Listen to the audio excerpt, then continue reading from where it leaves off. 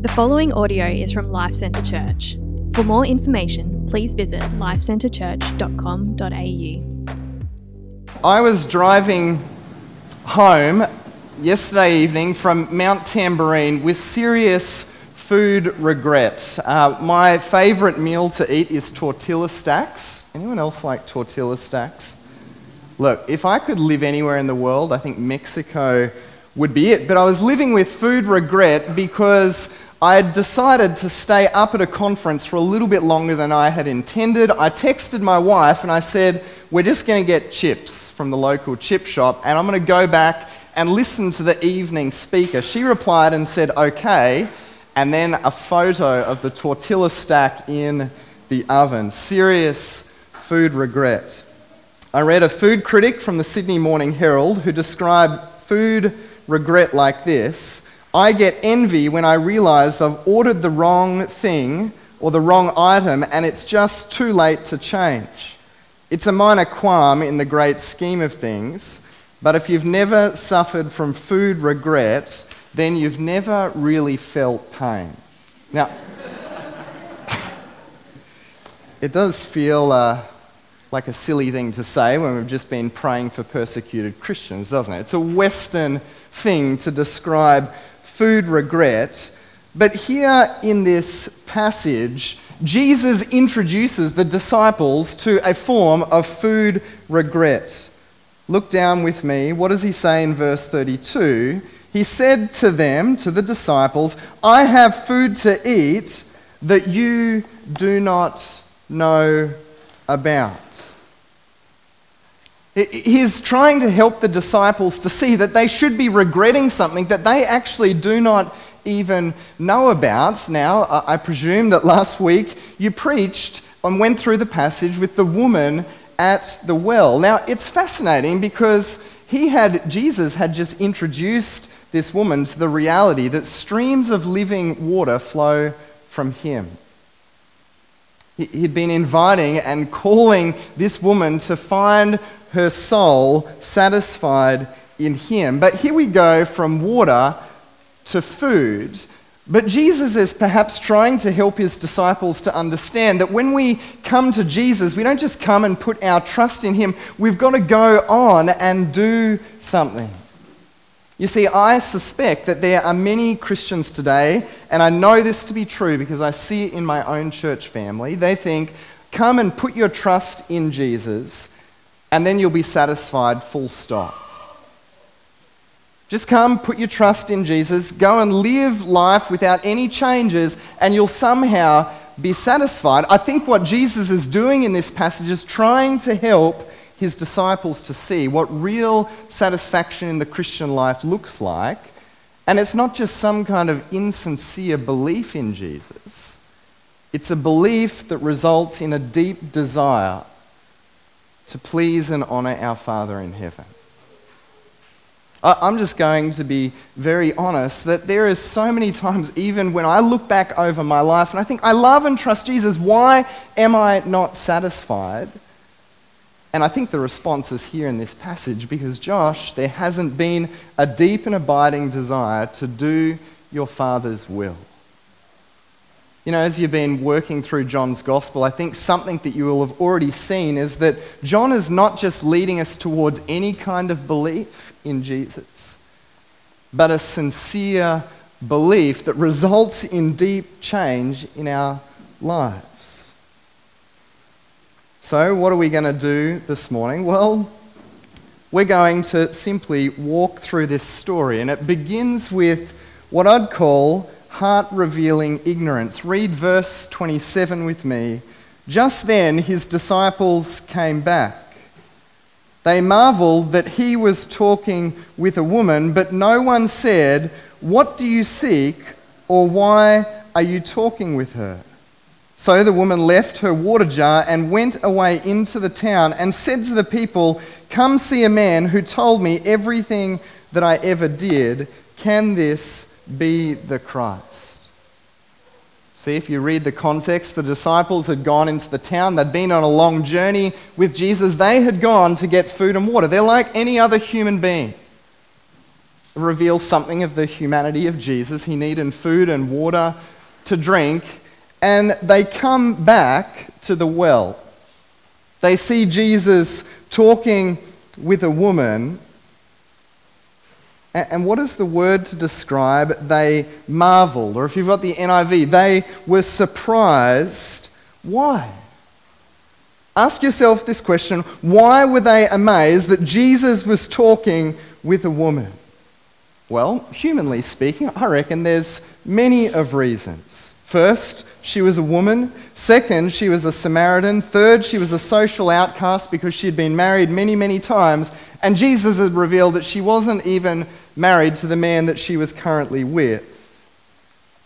The disciples are thinking there's many, many reasons why we should be surprised right now.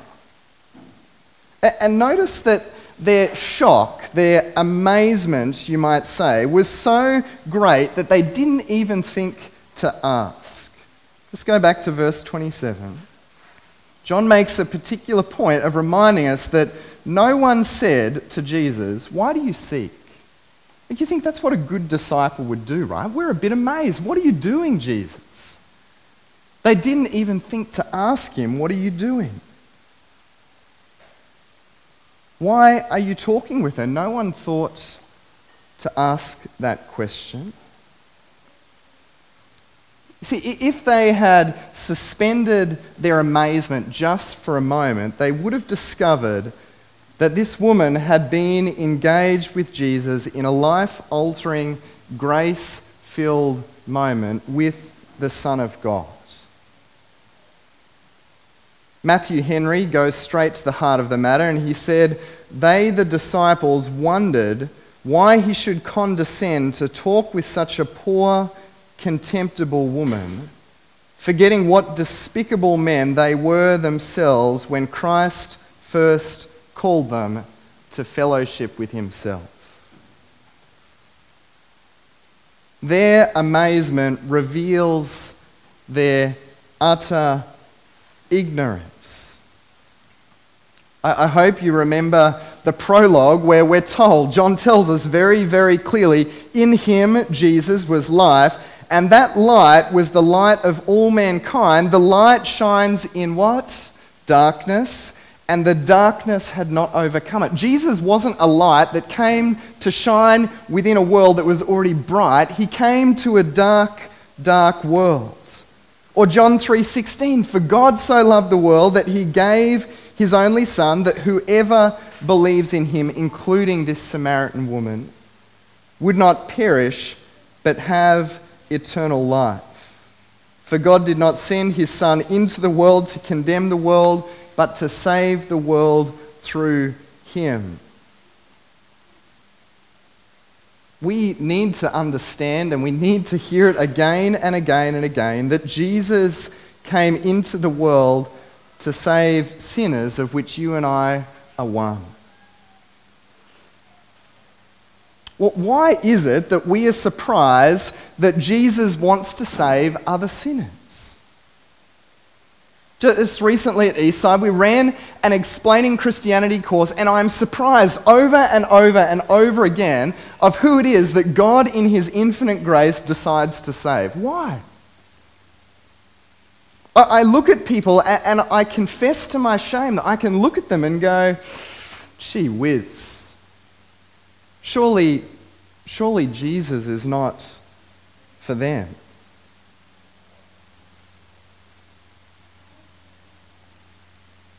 You see, these disciples would not have given this woman a second thought if they met her at the well.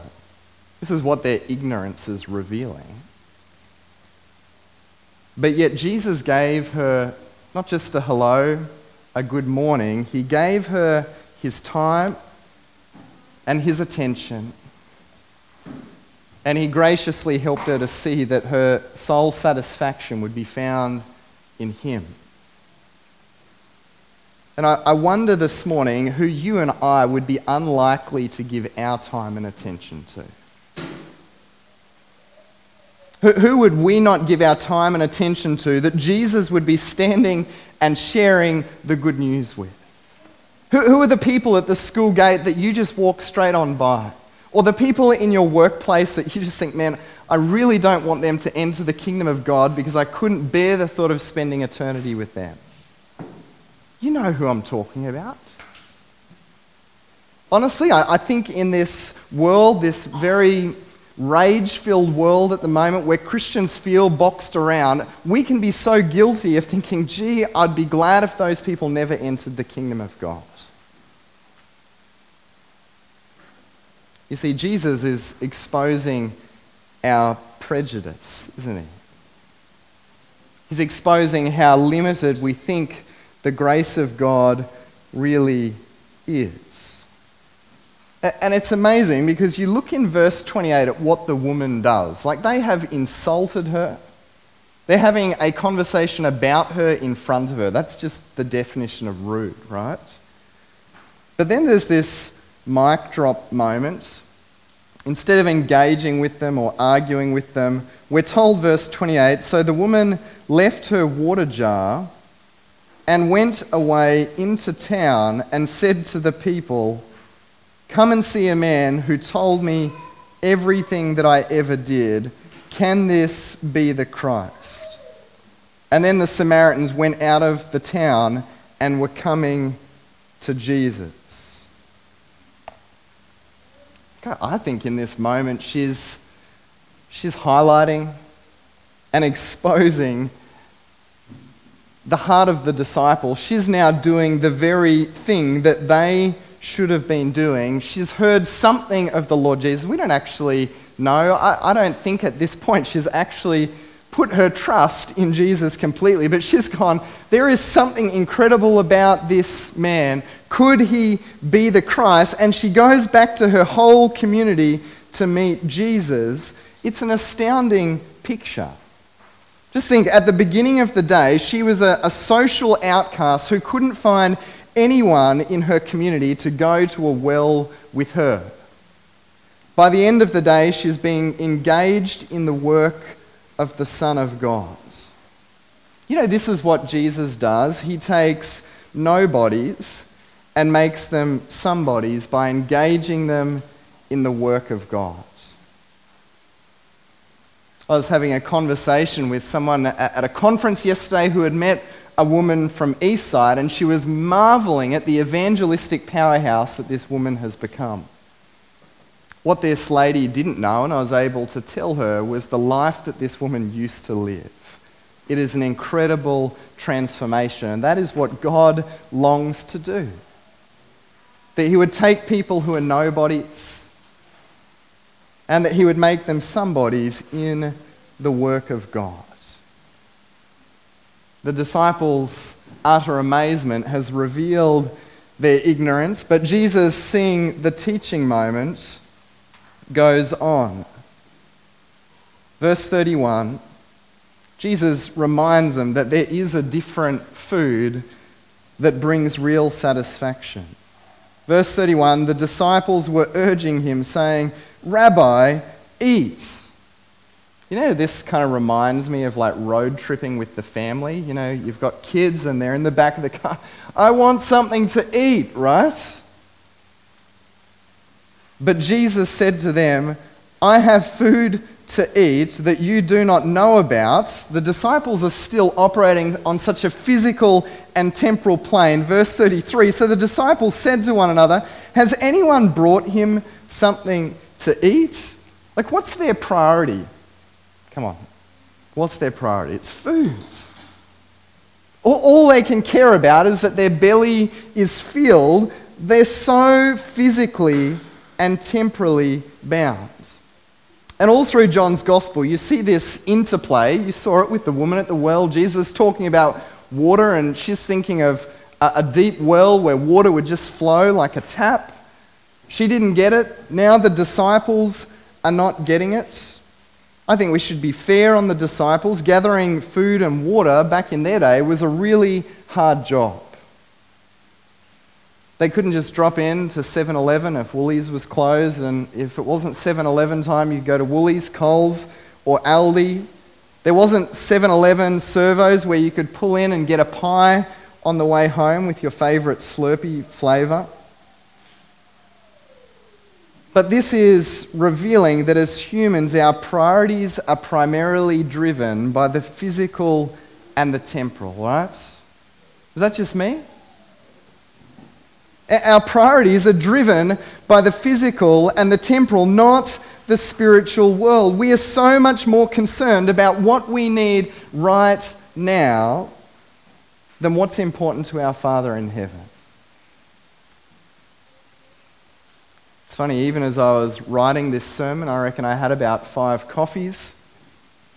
I would have eaten many, many snacks in the cupboard, probably gone to Macca's if I could have. And even still, the disciples, as Jesus is trying to invite them into what is really going on, they're sitting there thinking, maybe someone else has dropped off a food pack for him. And yet what Jesus is saying to them, I might be physically hungry. I'm sure Jesus was physically hungry, and yet he's saying, I am absolutely content and satisfied in this moment. Some of the men in the room are thinking, how is that possible? He's just walked a long journey. The disciples have just gone to get food and water, and Jesus is like, I am absolutely content in this moment. What does he say to them? My food is to do the will of him who sent me and to accomplish his work. Wake up, disciples. I've just been sharing about streams of living water to a woman who is living in darkness, and you come back and you're not even concerned to understand what is going on. I might be hungry, I might be thirsty, but this is the will of my Father in heaven. Jesus is reminding us this morning that we need to push back on our physical needs for the sake of doing our Father's will. And you know, this is ultimately an object of faith. Because when we do our Father's will, who do we trust has given us physical needs and desires? Someone yell it out to me. God. Does he know we have physical needs? Does he know that we have desires? I can remember my dad saying to me just before I married my wife, he said, make it your desire to seek first the kingdom of God and his righteousness, and what will God the Father look after? Everything else. You see, this is not Jesus kind of saying, look, you know, we should all just starve and everyone's going to die if they do their Father's will. No, this is an object of faith. Do I believe that when I step out, take a small step to prioritize the will of my Father in heaven, that he can look after all of my other needs? You see, when we prioritize our physical and temporal needs over doing the will of our Father, you know, you are being a functional atheist or pagan. God is either small and no good, or he does not exist at all. Is that right? If we're not prepared to do the will of our Father in heaven, that is what we are declaring. Let me read it again from Matthew's Gospel. Seek first his kingdom and his righteousness, and all of these things will be given to you as well. Therefore, do not worry about tomorrow, for tomorrow will worry about itself. Each day has enough trouble of its own. Those words roll off so easily, right? I find that so hard. I'd say by personality, I can be a worrier. I can worry about absolutely everything. Maybe you're like me this morning. And the invitation this morning is this: come back and do the will of your Father in heaven and trust that he can look after absolutely everything else. And it's amazing because Jesus is not just saying, hey, do this as an object of faith. He's saying to his disciples, this is where you will be satisfied. Like there are so many Jesus-loving, Bible-believing Christians who are dissatisfied because they do not believe that satisfaction comes from doing the will of their Father in heaven. I get such great joy when you see someone who's been sitting in the pews for years and years and years and they go, you know what, I'm going to lead a discipleship group. And then they come back 3 months later and they're like, gee, it was hard work, but I'm absolutely loving what God is doing in the lives of those that I'm ministering to. Or you see someone who has prayed and prayed and prayed for a family member, a colleague, a neighbour, and they come along and they do a course like Explaining Christianity or Christianity Explored, and they put their trust in Jesus. It's addictive in the best kind of way to actually doing something meaningful with your life.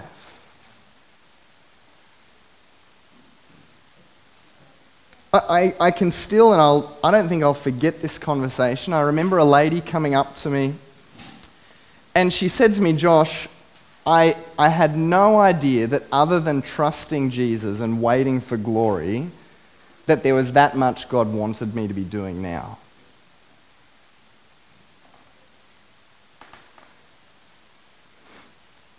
You know, God isn't just big enough to save you from your sin, He is. He's big enough to stand you up on your feet and say, you are my child. You're now part of the family of God, and this side of eternity, I've got so much exciting stuff for you to do in my kingdom. And that's true whether you're a teenager this morning or whether you've been retired for 15 years. Until the day that Christ calls us home, well, Paul tells us in Ephesians 2, he has got good works prepared in advance for us to do. I just wonder, as a point of application right now, though, whether you can put your finger on the physical or temporal thing in your life right now that is most likely to distract you from doing the will of God. So for the disciples, clearly food was their thing. I could be wrong, but I don't reckon food is the issue for us right now. But money? Is it relational issues? Is it your investments? Is it your work? Is it your career? What is it? What is the thing that is most likely to stop you right now from engaging in the work of your Father in heaven?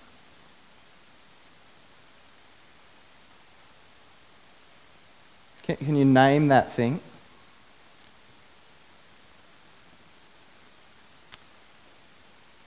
I just recently watched a documentary on Johnny Manziel.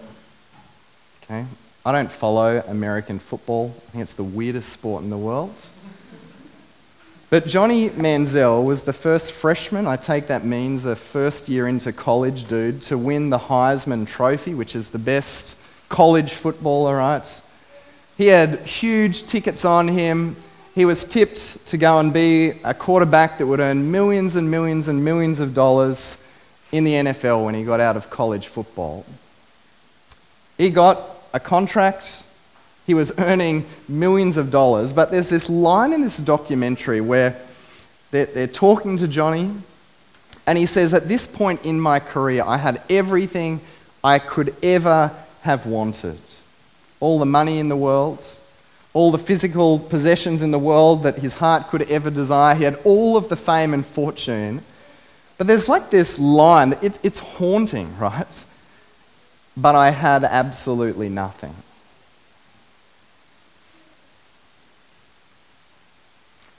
And yet I wonder if in this world, it's one of the works of the evil one that Christians standing right before them would have the offer of everything, doing the will of their Father in heaven. Yet the evil one would convince us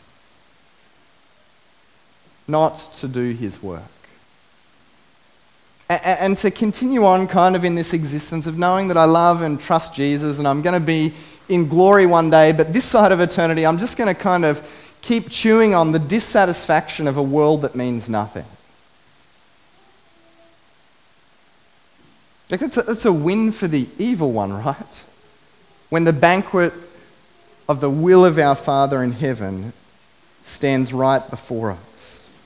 And Jesus gets pretty direct. He calls them to open their eyes. Just read from verse 34. Jesus has said to them, as we've just seen, "My food is to do the will of him who sent me and to accomplish these works. Do you not say, there are yet 4 months, then comes the harvest?" And then he's, look! You could say, Jesus saying, wake up! It's a strong word that Jesus is bringing. Lift up your eyes and see that the fields are white for harvest. Already the one who reaps is receiving wages and gathering fruit for eternal life, so that the sower and the reaper may rejoice together. I reckon at this point probably you had the Samaritans coming back from the town on the horizon. Okay, it makes maybe a nice movie scene, right? The woman's gone off, she's called them to come back, and on the horizon Jesus is saying, look, the fields are white for harvest. As city slickers, I don't think we get harvest time. I grew up in Biloela, a beautiful country town, and harvest time was the most exciting time.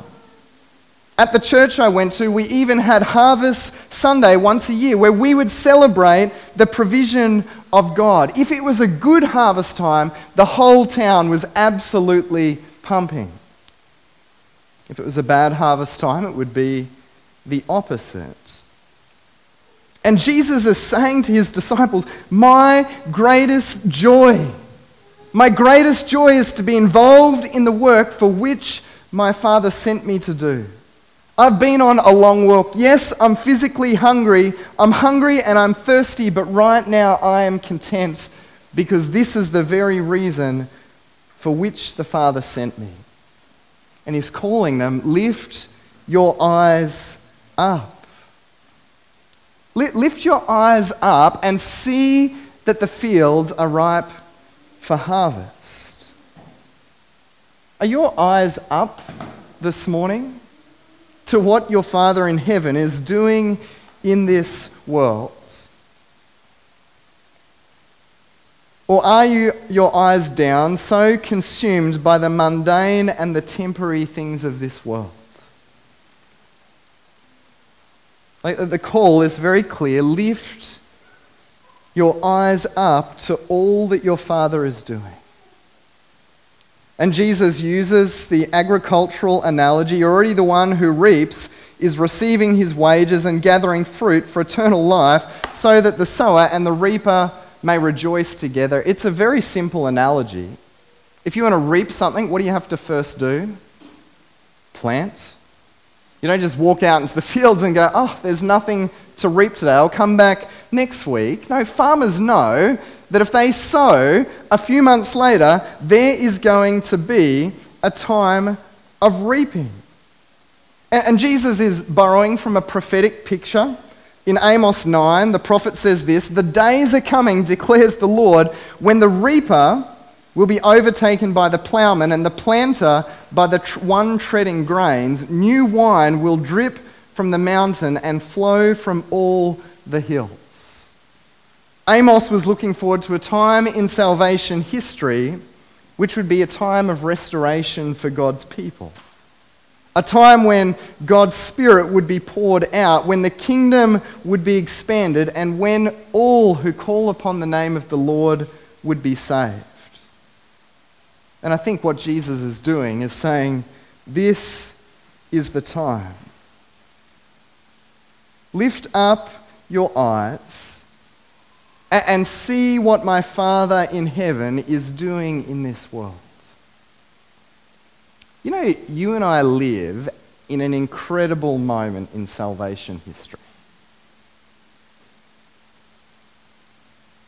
I think Christians talk far too negatively We're far too impacted by the 24-hour news cycle that dictates the way that we think. Jesus would be saying to us, this is the time of restoration. I have poured out my Spirit upon my people in a special way, so that the gospel would go to the ends of the earth, and as Jesus is going to say a little later in John's gospel, I will not lose any that the Father has given me. Lift your eyes up. Don't be so negative. Don't for a moment allow your imagination of what God might do in this world to be dictated by what you're seeing on the news. I've often said to my wife, I just wish at the end of every news bulletin I watched there was just this 5-minute segment that went, but reminder, Jesus is King, and Jesus' Spirit, the Spirit of the Lord Jesus, has been poured out upon you. And it doesn't matter what goes on in this world when it comes to what our political leaders do, they will always bow to the work that the Father longs to do in this world through his Son, the Lord Jesus, and his people who are empowered by the Holy Spirit.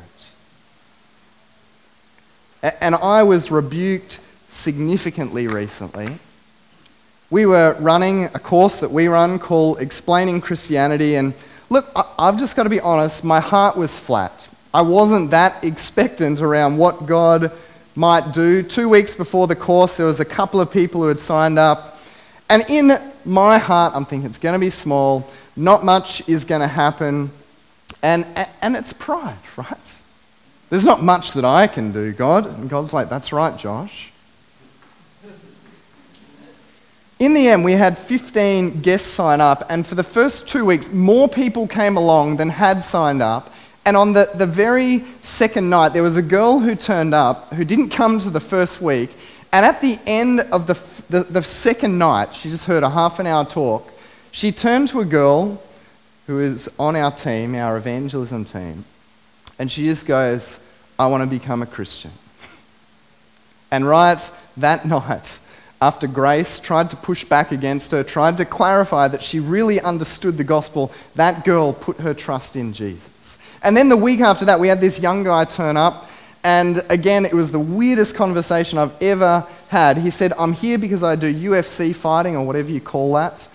And he said, I've heard of an American fighter who quotes the Apostle Paul, so I thought I'd better come along and hear about Jesus.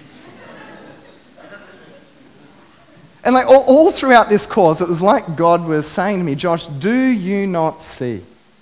Do you not understand that it is not about you, but it is about the work that my Father is doing in this world? Will you not lift up your eyes? And will you not see that now is the time of harvest?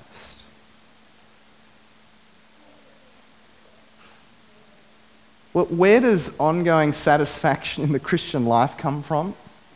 Well, I want to say that it comes from just being completely amazed and surprised at the work that our Father keeps on doing. Blown away that God, in his grace, through his Son, the Lord Jesus, would just keep doing a life-transforming work in people like you and me and many others that we simply do not expect that it would be possible.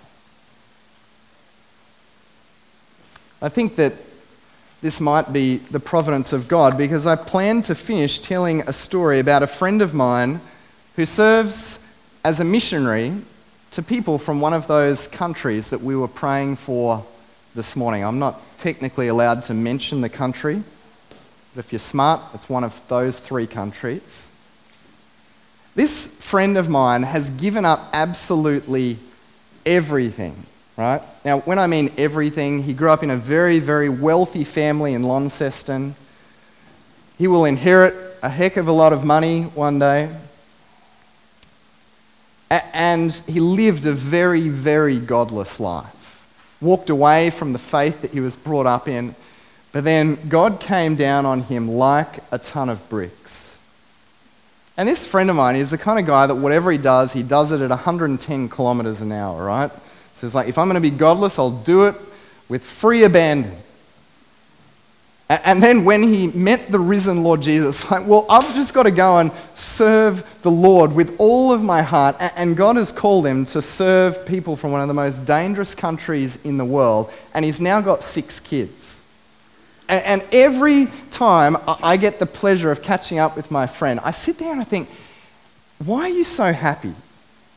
Okay, like that's still what resonates in my heart. That's the inner sin at work within me. Why are you so happy and so content? And then every time I catch up with him, I kind of think, okay, surely you've done enough now. Like, just keep doing the work that God's called you to do right there. But it's like, no, there's more. And now we're going to go and do this. And now we're going to go and do that. And as you're talking to this guy, it's like, I'm convinced that I don't think he could be any more happy if he was doing anything else in this world. You could give him all the money in the world, you could give him whatever career in the world, he would not be any more happy than doing what you and I would look at and say it's one of the most dangerous things you could possibly do with a wife and 6 kids. But yet he is deeply, deeply satisfied. Now, maybe for someone here this morning, God wants you to go to some country like that. And if that's what God's calling you to do, that is where you will be satisfied. But maybe the invitation this morning is that you would stop being a pew sitter here at Life Centre Caloundra and you would go to Jimmy, give him a break when he comes back from his holiday. Don't run at him all at once. But Jimmy, what can I get on board with here? Like, how can I get more a part of what God is doing through the work of your church family here? Or maybe the invitation to you this morning is this: start praying for your work colleagues. Start seeing the mums and dads that you walk past in through the school gates as people who desperately need the Lord Jesus. Or maybe the invitation this morning is this: start believing that God can do so much more as we lift our eyes to all that he longs to do in this world. Let's bow our heads and pray. Thank you for listening to this podcast from Life Centre Church, located on the Sunshine Coast. We exist to make, mature, and multiply disciples and communities that depend upon, declare, and display the gospel of Jesus Christ in all of life. If you would like more information about us, please visit lifecentrechurch.com.au. We provide our podcast free of charge. Please feel free to download the content and share it with others, but please do not edit or alter the content in any way without the written permission from the leadership of LCC.